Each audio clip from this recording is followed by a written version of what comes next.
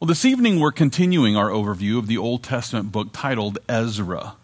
And with this as the focus, if you would, let's open our Bibles to Ezra chapter 2. And as you make your way to the second chapter of Ezra, I just want to take a moment to remind you that this book actually provides us with a glimpse of the events that occurred after the king of Persia released the Israelites from their Babylonian captivity. And while you would think that every Israelite would have been, happy to head back to the land of promise, the fact is that the majority of them chose to remain there in the land of their captivity. And one reason why is because, for some, the carnal comforts of their captivity, well, they were more enjoyable than the rocky road that would lead them back to Zion.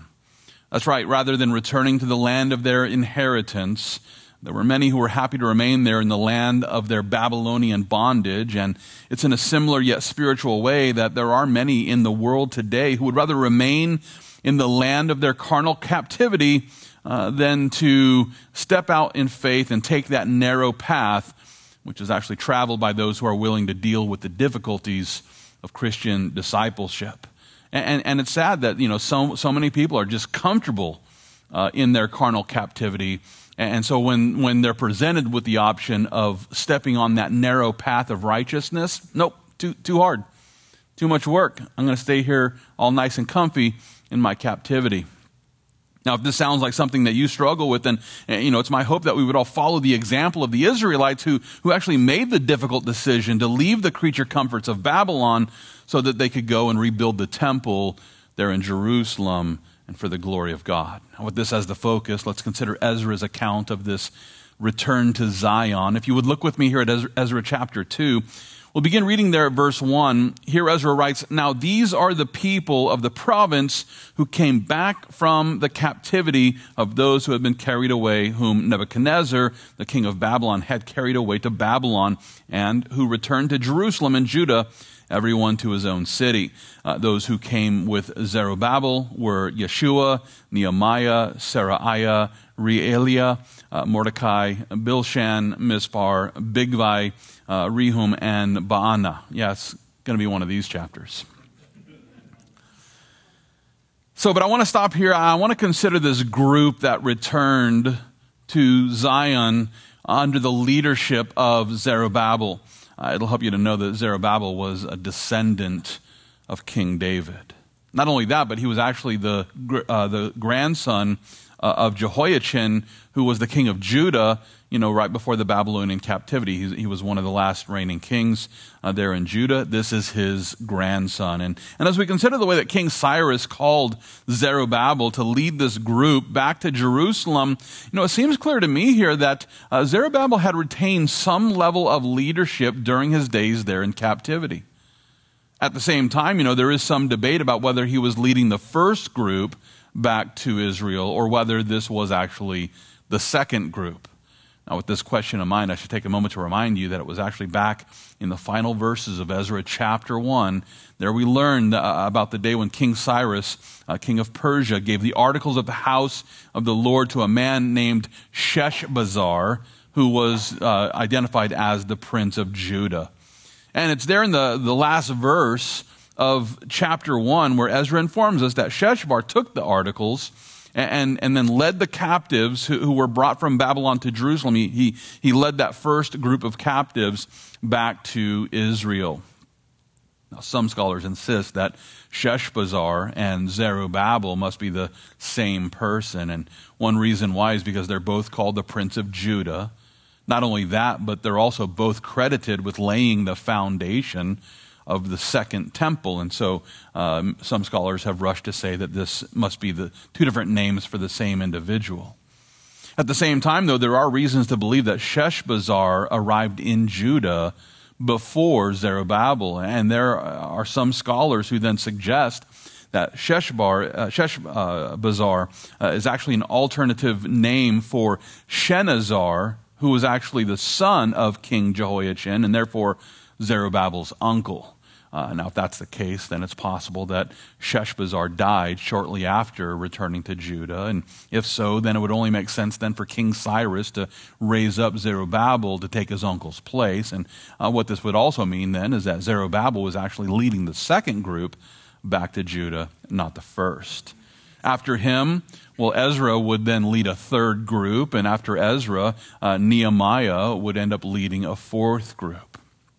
As we continue to make our way through the books of Ezra and Nehemiah, we'll learn more about the way that the Lord used Ezra, followed by Nehemiah, to bring his people out of Babylon. But for now, I just want to focus on this group that was following Zerubbabel. If you would notice with me again there in the beginning of verse 2, here again we learn that those who came with him were Zerubbabel. Those who came with Zerubbabel were Yeshua, Nehemiah, Seraiah, Reeliah, Mordecai, Bilshan, Mispar, Bigvai, Rehum, and Baana.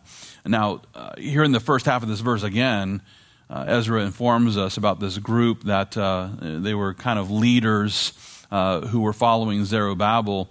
And we should notice the first name on the list after Zerubbabel was Yeshua.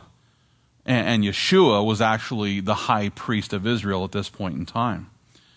Now, one reason for why this is so interesting is because this is actually the Hebrew name of our Savior, Jesus. As a matter of fact, you might not know this, but Jesus is actually a Latin transliteration of the Greek translation of the Hebrew name, Yeshua. And so the more direct translation from Hebrew into English would be Joshua, but Jesus is basically the same, just took a strange path to get there. But again, Jesus is the Latin transliteration of the Greek translation of the Hebrew name Yeshua. And without debate, the high priest, this high priest named Yeshua, was actually a prophetic picture of our high priest, who's also named Yeshua. It's also interesting to note that the name Zerubbabel literally means sown in Babylon, or born in Babylon. The name Yeshua actually comes from a root word which can be rendered Jehovah saves. Therefore, the beginning of verse 2 could be rendered in this way. Those who were born in Babylon and came out were saved by Jehovah. I love that. There in those names we find this message. Those who were born in Babylon and came out were saved by Jehovah. Christian, listen. We might have been born in Babylon. And we might have been born into bondage. But we don't have to remain there.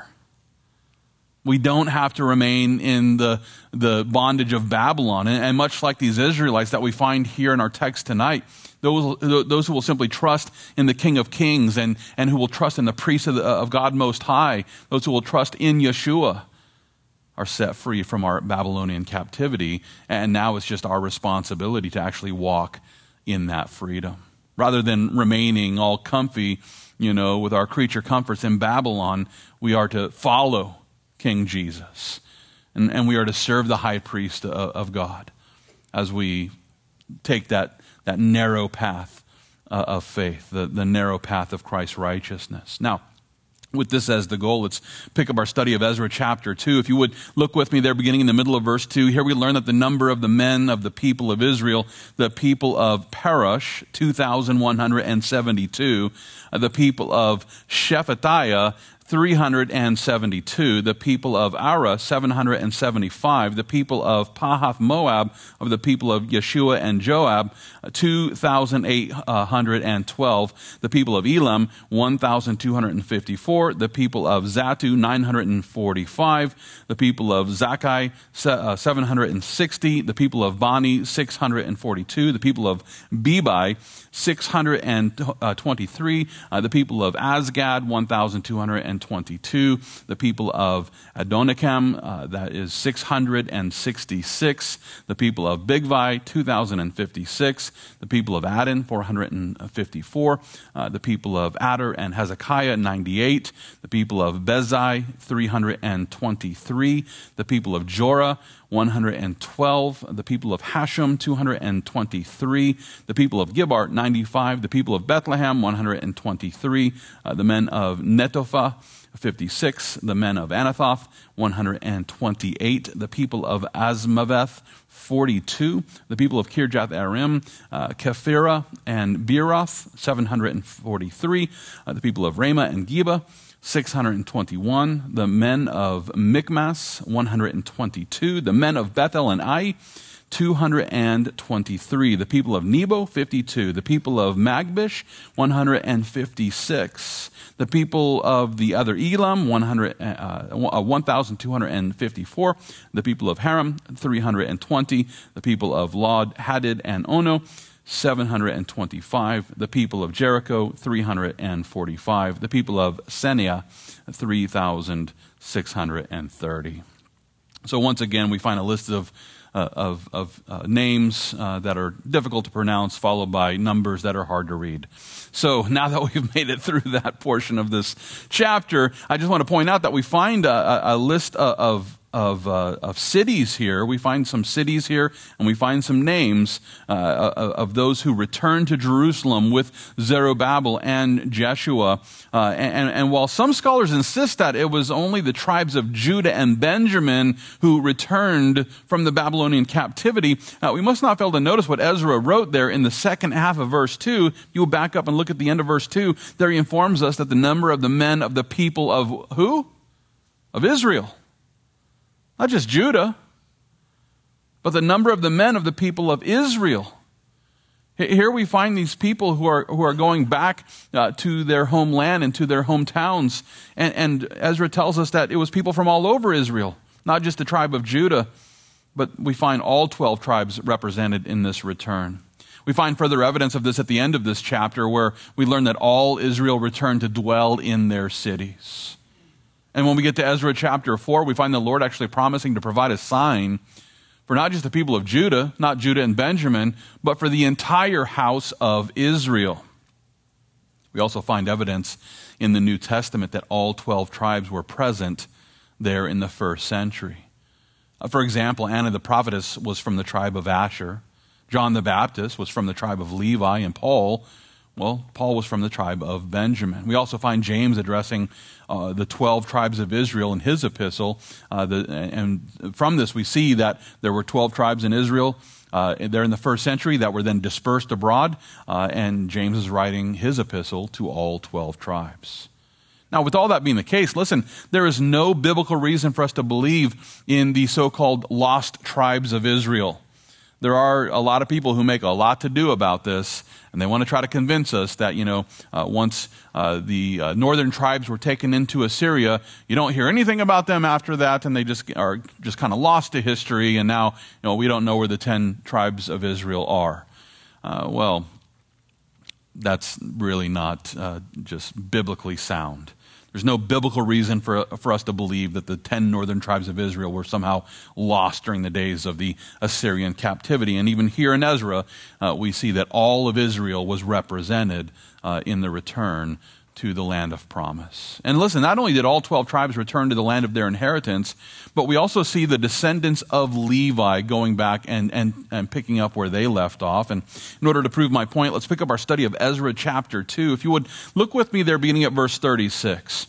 Here Ezra writes, the priests, the son of Jedaiah, of the house of Yeshua, 973, the sons of Emer, 1,052, the sons of Pashur, 1,247, the sons of Haram, 1,017, the Levites, the sons of Yeshua, and Kadmiel of the sons of Hodaviah, 74, the singers, the sons of Asaph, 128, the sons of the gatekeepers, the sons of Shallum, the sons of Adar, the sons of Talmon, the sons of Akub, the sons of Hatita, and the sons of Shobai, 139 in all.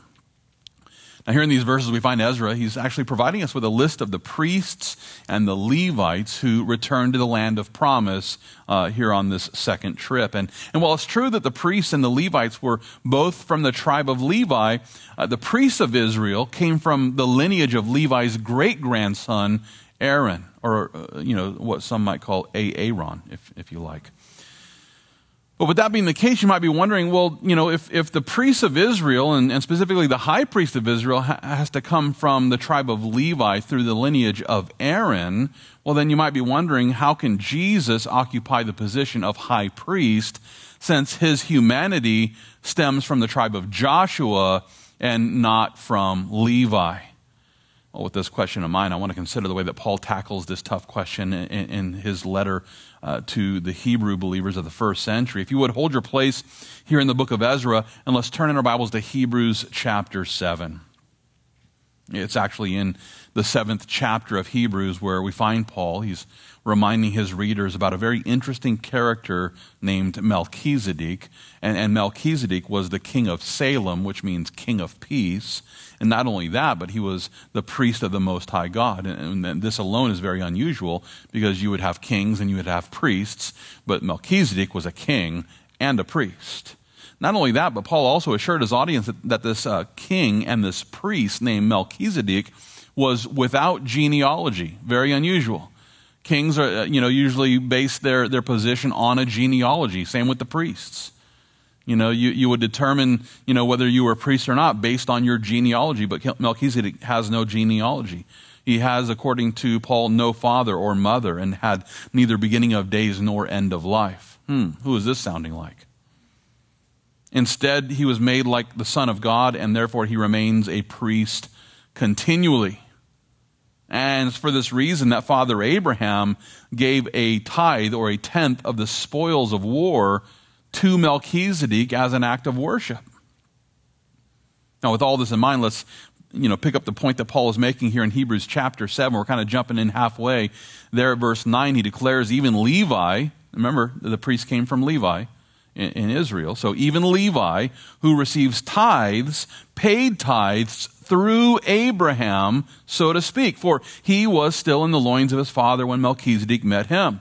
Therefore, if perfection were through the Levitical priesthood, for under it the people received the law, what further need was there that another priest should rise according to the order of Melchizedek, and not be called according to the order of Aaron? For the priesthood being changed, of necessity, there is also a change of the law. For he of whom these things are spoken belongs to another tribe, from which no man has officiated at the altar. For it is evident that our Lord arose from Judah, of which tribe Moses spoke nothing concerning priesthood.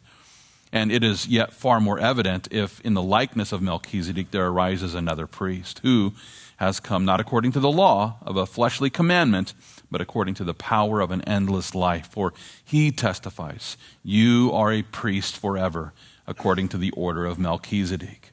For on the one hand, there is an annulling of the former commandment because of its weakness and unprofitableness, for the law made nothing perfect. On the other hand, there is the bringing in of a better hope through which we draw near to God.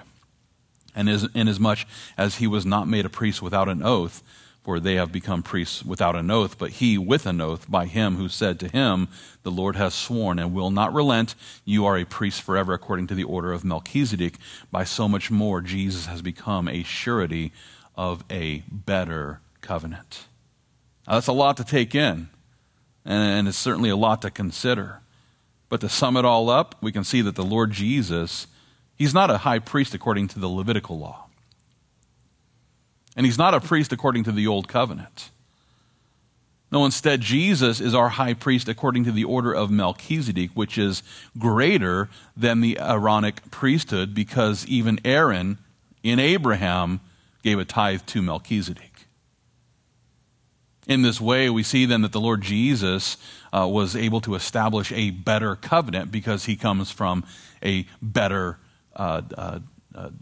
priesthood.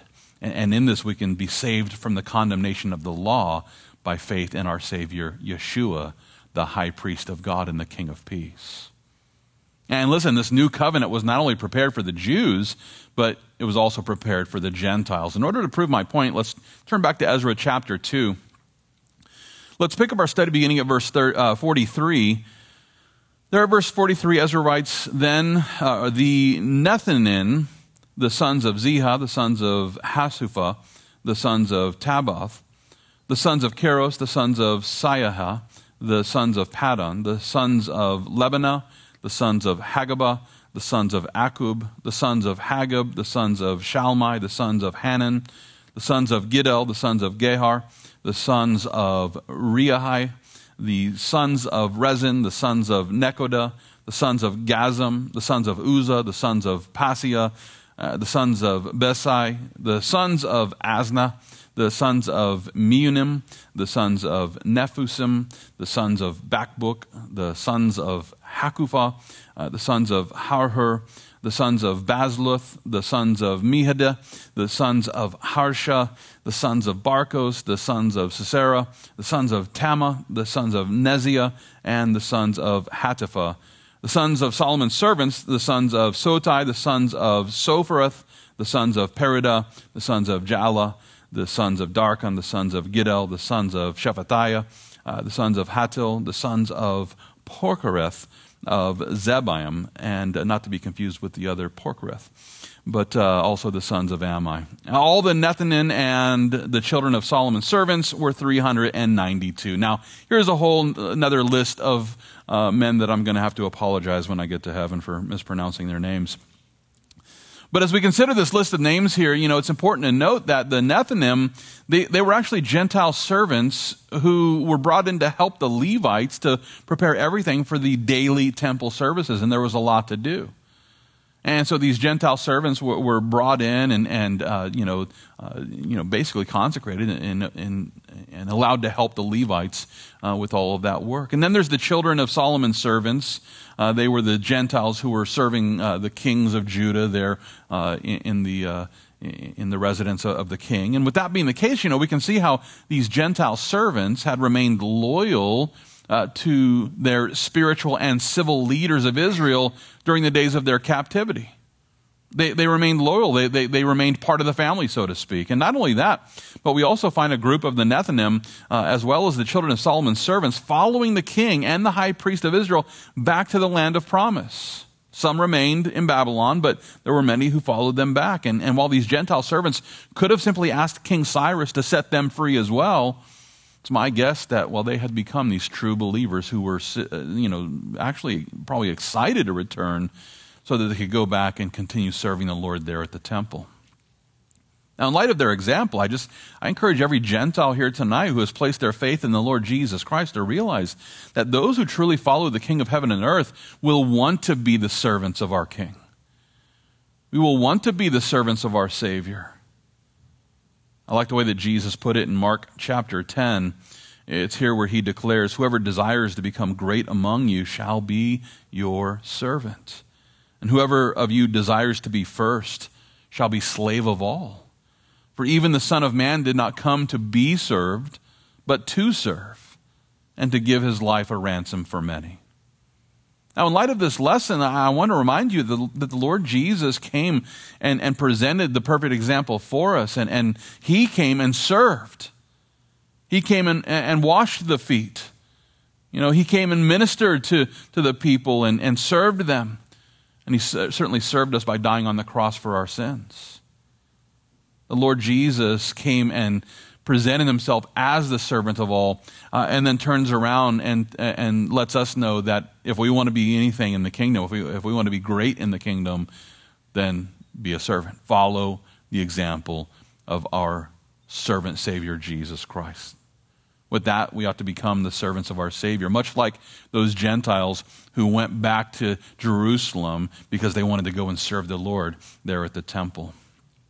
With this as the goal, we should consider the importance of being led by the Holy Spirit as we set out to serve our Savior. And with that, let's pick up our study of Ezra chapter 2. I'm going to focus your attention beginning at verse 59. Here Ezra writes, "And these were the ones who came up from Tel Melah, Tel Harsha, Cherub, Adon, and Immer, but they could not identify their father's house or their genealogy, whether they were of Israel. The sons of Delaiah, the sons of Tobiah, and the sons of Nekoda, 652. And of the sons of the priests, the sons of Habaiah, the sons of Koz, and the sons of Barzillai, who took a wife of the daughters of Barzillai, the Gileadite, and was called by their name. These sought their listing among those who were registered by genealogy, but they were not found. Therefore they were excluded from the priesthood as defiled. And the governor said to them that they should not eat of the most holy things till a priest could consult with the Urim and the Thummim." Now here in these verses we find Ezra, he's describing a bit of an issue that arose as some men came along and said, "Hey, we want to go back with you guys and we want to serve as priests." And this group of men who claimed to be the sons of Aaron, well, they failed to prove their priestly genealogy. And in order to be a priest of Israel, you had to have come from the lineage of Levi through the bloodline of Aaron.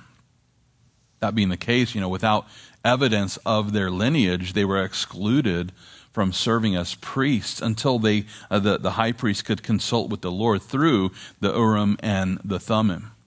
Now, just for the sake of clarity, it'll help you to remember that the Urim and the Thummim, these were actually gemstones which were carried by the high priest of Israel, possibly in a pouch or maybe attached to his ephod. And these gemstones would be used by the high priest to determine God's will in specific situations. And so imagine, that one is a black stone and the other is a white stone maybe, and the high priest would pray and then reach in a pouch and, if black was yes and white was no, or vice versa, we don't know. But whatever it is, the Lord would use the Urim and the Thummim to approve or disprove the prayer request. And so in this situation, the high priest Yeshua needed to use the Urim and the Thummim in order to discover if these men were truly from the lineage of Aaron or not. And so he would spend some time consulting with the Lord, praying for an answer, and then using the Urim and the Thummim to receive that answer.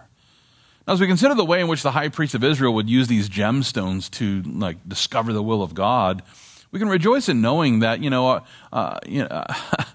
God can use these sorts of things, and yet our high priest, the true Yeshua, has actually provided us with so much a better plan. The Lord has provided us with the indwelling Spirit of God. We don't need some external Urim and Thummim to find out God's will. We've been given the indwelling Spirit of God who was sent to guide us into all truth so that we can serve the Lord, according to his perfect will. And this is precisely the point that the Lord Jesus was making in John chapter 16, where he declares, I still have many things to say to you. You cannot bear them right now. However, when he, the Spirit of truth, has come, he will guide you into all truth. For he will not speak on his own authority, but whatever he hears, he will speak, and he will tell you things to come. Now, from this, we can see that the Holy Spirit was actually sent in order to guide believers into God's will. And with that being the case, we can rejoice in knowing that we no longer need the Urim and the Thummim. And maybe that's a bummer for you. Maybe you'd prefer, having, a couple of stones in a pouch that you just pull one out and get your answer from. But listen, God wants a relationship with us. He doesn't want us looking at gemstones. He wants us seeking his face and hearing from him. And the reason why, is because God, desires to have this relationship with us and wants us to also desire that relationship with him. With that, we can rejoice in knowing that the born-again believer is filled with the Holy Spirit, and now we can receive from inside, from the guidance of God, the leading that comes from the divine wisdom of God's Holy Spirit. And not only that, but listen, the Holy Spirit is also here to help us by providing us with the spiritual power that we need so that we can leave behind the bondage of Babylon. And I get it, it's a frightful, fearful thing to walk away from a creature comfort and walk towards the unknown. That can be extremely difficult. And I can only imagine that that the people there heading back to the land of Israel, they were stressed because the place had been razed to the ground. The place had been destroyed. And while there was a remnant there that had remained, they didn't know what they were going back to. And yet those Israelites courageously followed their king back to the land of promise. And in light of their example, I encourage you, let's walk in the liberty of the Lord as we follow our King Jesus according to the wisdom and the power of the Holy Spirit. And with this as the goal, let's consider the final example that's demonstrated by those who returned to Jerusalem. If you would, let's pick up our study of Ezra chapter 2. We'll begin reading there at verse 64. Here we learn that the whole assembly together was 42,360, besides their male and female servants, of whom there were 7,337, and they had 200 men and women singers. Their horses were 736, their mules 245, their camels 435, and their donkeys 6,720. Some of the heads of the fathers' houses, when they came to the house of the Lord, which is in Jerusalem, offered freely for the house of God to erect it in its place. According to their ability, they gave to the treasury for the work 61,000 gold drachmas, 5,000 minas of silver, and 100 priestly garments. So the priests and the Levites, some of the people, the singers, the gatekeepers, and the Nethinim dwelt in their cities, and all Israel in their cities. Now, here in the final section of this chapter, we find Ezra summing up the total number of people and animals that followed Zerubbabel and Yeshua back to the land of Israel. And as we consider the total number of just horses and mules and camels and donkeys, there should be no doubt that many of them were doing fairly well throughout their time there in the land of Babylon. So yes, they had been taken to captivity. Yes, they had been, turned into servants. But this didn't mean that they were just all, broke, busted, and disgusted, there in Babylon. They actually did have some creature comforts living in the land of captivity. The famous Jewish historian Josephus even commented on this by informing us, and I quote, "Many remained in Babylon being unwilling to leave their possessions." Yeah, they had possessions there in the land of Babylon, and we see them returning with all these, animals. Which speaks of some level of wealth. And so many remained in the land of Babylon. They remained in the land of their bondage because they had come to love the creature comforts that they began to enjoy during their time in captivity. And it's in similar fashion that there are so many in the world today who really don't want to be set free from the bondage of their fallen flesh. They want what's comfortable. They want that something that's not challenging. They want to just kind of coast through life. They don't want it to be disrupted by discipleship programs and accountability. Knowing that we're all prone to remain behind in the land of bondage, I encourage you to consider the example of those who returned to the land of promise. After arriving, we learned that all the people started to resettle the land of their inheritance, and they went and dwelt in the cities that the Lord had given to each of the tribes. All of Israel started resettling the regions where their inheritance was. And not only that, but we also find the leaders of every tribe bringing their offerings to the house of the Lord, which was in Jerusalem. And after resettling the cities that their forefathers had received, those who had followed Zerubbabel and Yeshua, they began to use the wealth that they had acquired there in Babylon, and they began to use it for the purpose of rebuilding the temple of God. As a matter of fact, if you notice again in verses 68 and 69, there we learn that the heads of the fathers' houses made voluntary offerings for the sake of rebuilding God's temple. And according to Ezra, each leader gave as much as he could. They voluntarily gave as much as they could, which ended up totaling here 61,000 gold coins, 6,250 pounds of silver, and 100 robes for the priests. Now, in light of this example, I should take this opportunity to point out that, one of the best ways for us to escape the bondage of Babylon is to actually spend our time and our talents and our treasure on those things that build up the kingdom of God. If you fill your time serving the Lord, then you don't really have a whole lot of time to go and sin now, do you? If you use your talents to serve your Savior, then you can't really dedicate those talents to the devil now, can you? If you use your treasure to build up the kingdom of God, then you don't really have a whole lot of money left over for some of the things that might drag you back into bondage. We ought to be taking every opportunity to use what God has gifted to us, our time and our talent and our treasure. We ought to take that and use it for His glory. This includes the time we spend serving our Savior, and this also includes the talents that we have to serve Him with. This includes the way we invest our money, even here in our fellowship of faith, to be able to fund the sort of outreaches and programs that we want to accomplish. Now, please don't misunderstand what I'm saying, because I believe that Christians are no longer under the Old Testament tithe. You're never going to catch me preaching the tithe. You're never going to, catch me, pounding the pulpit and trying to convince you to give grudgingly. But at the same time, I also believe that the Israelites who freely offered what they could for the construction of that second temple, they provide us with a pretty good example of what it means to use our treasure for the glory of God. I like the way that Paul put it in 2 Corinthians chapter 9. It's there where he declares, I thought it necessary to exhort the brethren to go to you ahead of time and prepare your generous gift beforehand, which you had previously promised, that it may be ready as a matter of generosity and not as a grudging obligation. But this I say, he who sows sparingly will also reap sparingly, and he who sows bountifully will also reap bountifully. So let each one give as he purposes in his heart, not grudgingly or of necessity, for God loves a cheerful giver. And God is able to make all grace abound toward you, that you, always having all sufficiency in all things, may have an abundance for every good work.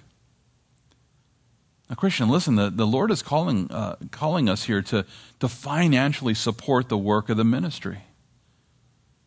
And there are many Christians who can't afford to do that because they've already blown all their money on secular things.